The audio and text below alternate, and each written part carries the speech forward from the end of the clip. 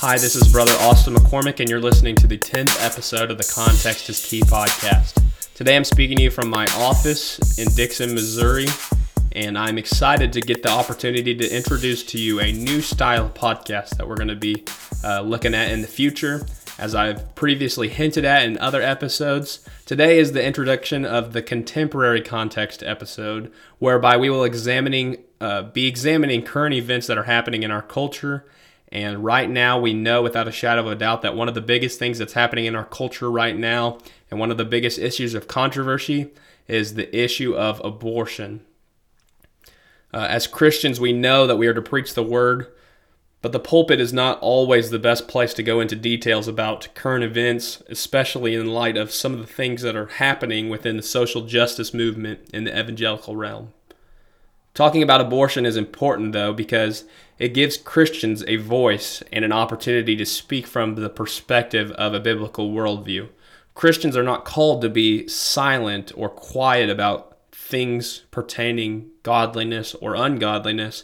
Christians have a voice. That doesn't mean that we are to use our voice disrespectfully or contrary to the way that God established for that voice to be used, but nevertheless, we should speak about controversial topics from a biblical worldview.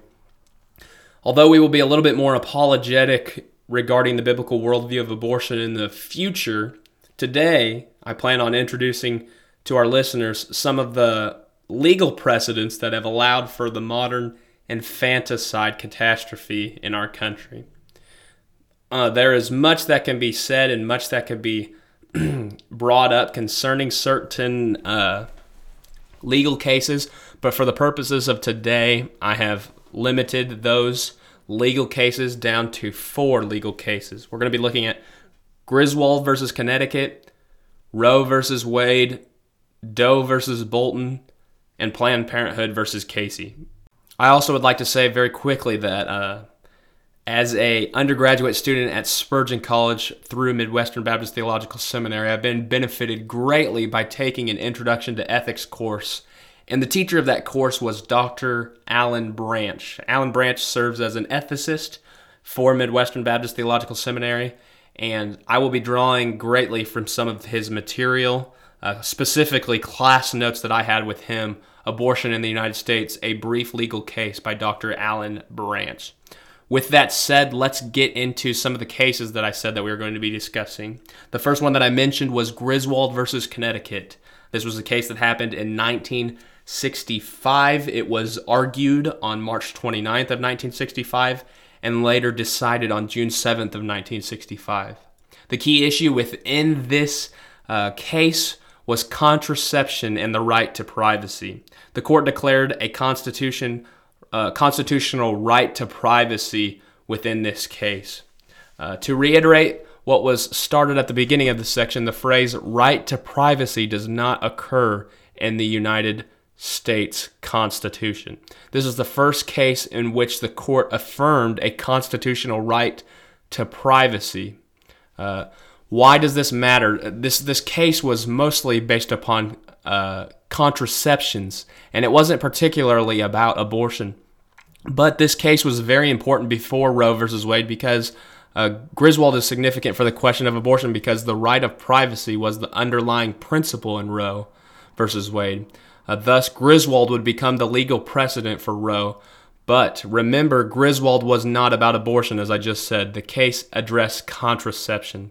So because this issue was so controversial and because of the way that the court ruled in this case, the precedent was set that people have a constitutional right to privacy. Well, why is that important? Within the Roe versus Wade case, we obviously know that that was one of the major arguments. So the next one that we're going to be looking at is Roe versus Wade. Obviously, this is the most well-known case whenever it comes to abortion. Many people come back to this case. In Roe versus Wade, the Supreme Court legalized abortion in all 50 states in the United States, but allowed individual states to forbid abortion in the 3rd trimester of pregnancy, except in cases where the mother's health was in danger. Roe versus Wade was argued on December 13th of 1971. It was re-argued on October 11th of 1972 and was ultimately decided on January 22nd of 1973. The key issue, as I mentioned, was abortion on demand. Prior to Roe versus Wade, each state determined for itself to what degree abortion was legal or illegal, and abortion was illegal in most states. Roe mandated every state to make abortion legal. So, as I mentioned, Roe versus Wade is one of the most well-known court cases of all time, but many people forget about Doe versus Bolton, which was decided on the same day as Roe versus Wade. It was argued on this case. The third case that we're going to be looking at is Doe versus Bolton. Doe versus Bolton. It was argued on December 13th, 1971. It was re-argued on October 11th of 1972, and it was decided on January 22nd of 1973. So the key issue for this one was mother's health defined in the broadest possible context. Doe versus Bolton was a decision delivered on the same day as Roe and is the companion case to Roe. It is almost inseparable considering the consequences that abortion has now had in our country. The court asserted a more expansive view of mother's health with this case, taking it in the broadest possible medical context. The court stated, quote, "Medical judgment may be exercised in light of all factors, physical, emotional, psychological, familial, and the woman's age relevant to the well-being of the patient. Since there is no pregnancy that does not have some consequences for a woman's emotions or family situation, this means abortion on demand even to the last day of pregnancy." So why is Doe versus Bolton so important?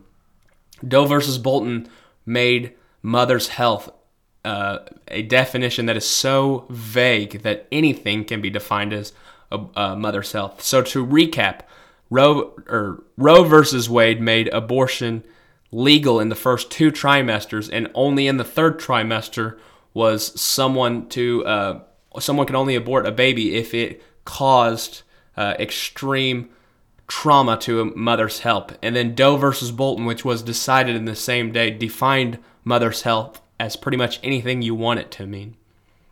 Well, the last case that we're going to be looking at today is Planned Parenthood versus Casey. Planned Parenthood versus Casey. This case was argued on April 4th of 1992 and was decided on June 29th of 1992. The key issue in this case is that Roe is sustained. The legal basis of abortion and limitations on access to abortions is sustained. Planned Parenthood versus Casey is one of the most important cases in the history of American jurisprudence. This ruling came after 12 years of Reagan/Bush appointees and pro-life groups hoping that Roe would be overturned. This was a very close case. By a 5-4 decision, the court sustained the core holding of Roe. Women have a right to obtain an abortion for the sake of convenience. The court reaffirmed the core holding of Roe that women have the ultimate right to choose an abortion. In Casey, the court stated, quote, "Constitutional protection of the woman's decision to terminate her pregnancy derives from the Due Process Clause of the 14th Amendment. Pro-life activists have argued consistently that Roe must be overturned. Though Roe opened the floodgates for abortion on demand, in reality, the legal foundation for current abortion rights in the United States is Casey." So, Casey upheld the case that had already been argued previously. Roe is sustained in Planned Parenthood versus Casey. As I've already mentioned today, we have 4 cases that we've looked at. Griswold versus Connecticut. This set the precedent to the right of privacy, which was very much argued in the case of Roe versus Wade, which was our second case today, which made abortion on demand legal up to the 2nd trimester. And then Doe versus Bolton made the definition of the 3rd trimester's mother health very vague. And then the fourth case that we looked at today was Planned Parenthood versus Casey, whereby the decision made in Roe versus Wade was ultimately sustained. Well, today, my goal was to give a brief outline of some of the major precedents that have some of the major precedents and cases whereby abortion has been made very relevant, and infanticide is happening rapidly in the United States. In some of the upcoming episodes, we're going to be talking about abortion from the biblical worldview. But for the purposes of today, we are just examining the history of abortion in the United States of America. I hope you've enjoyed the first ever contemporary context episode and be looking forward to more episodes in the future. You've been listening to the Context is Key podcast. For more information regarding the Context is Key podcast, feel free to follow me on Twitter at broaustin7. Also, keep up with my Facebook page for more podcast updates. Once again, you've been listening to the Context is Key podcast. Don't forget, context is key.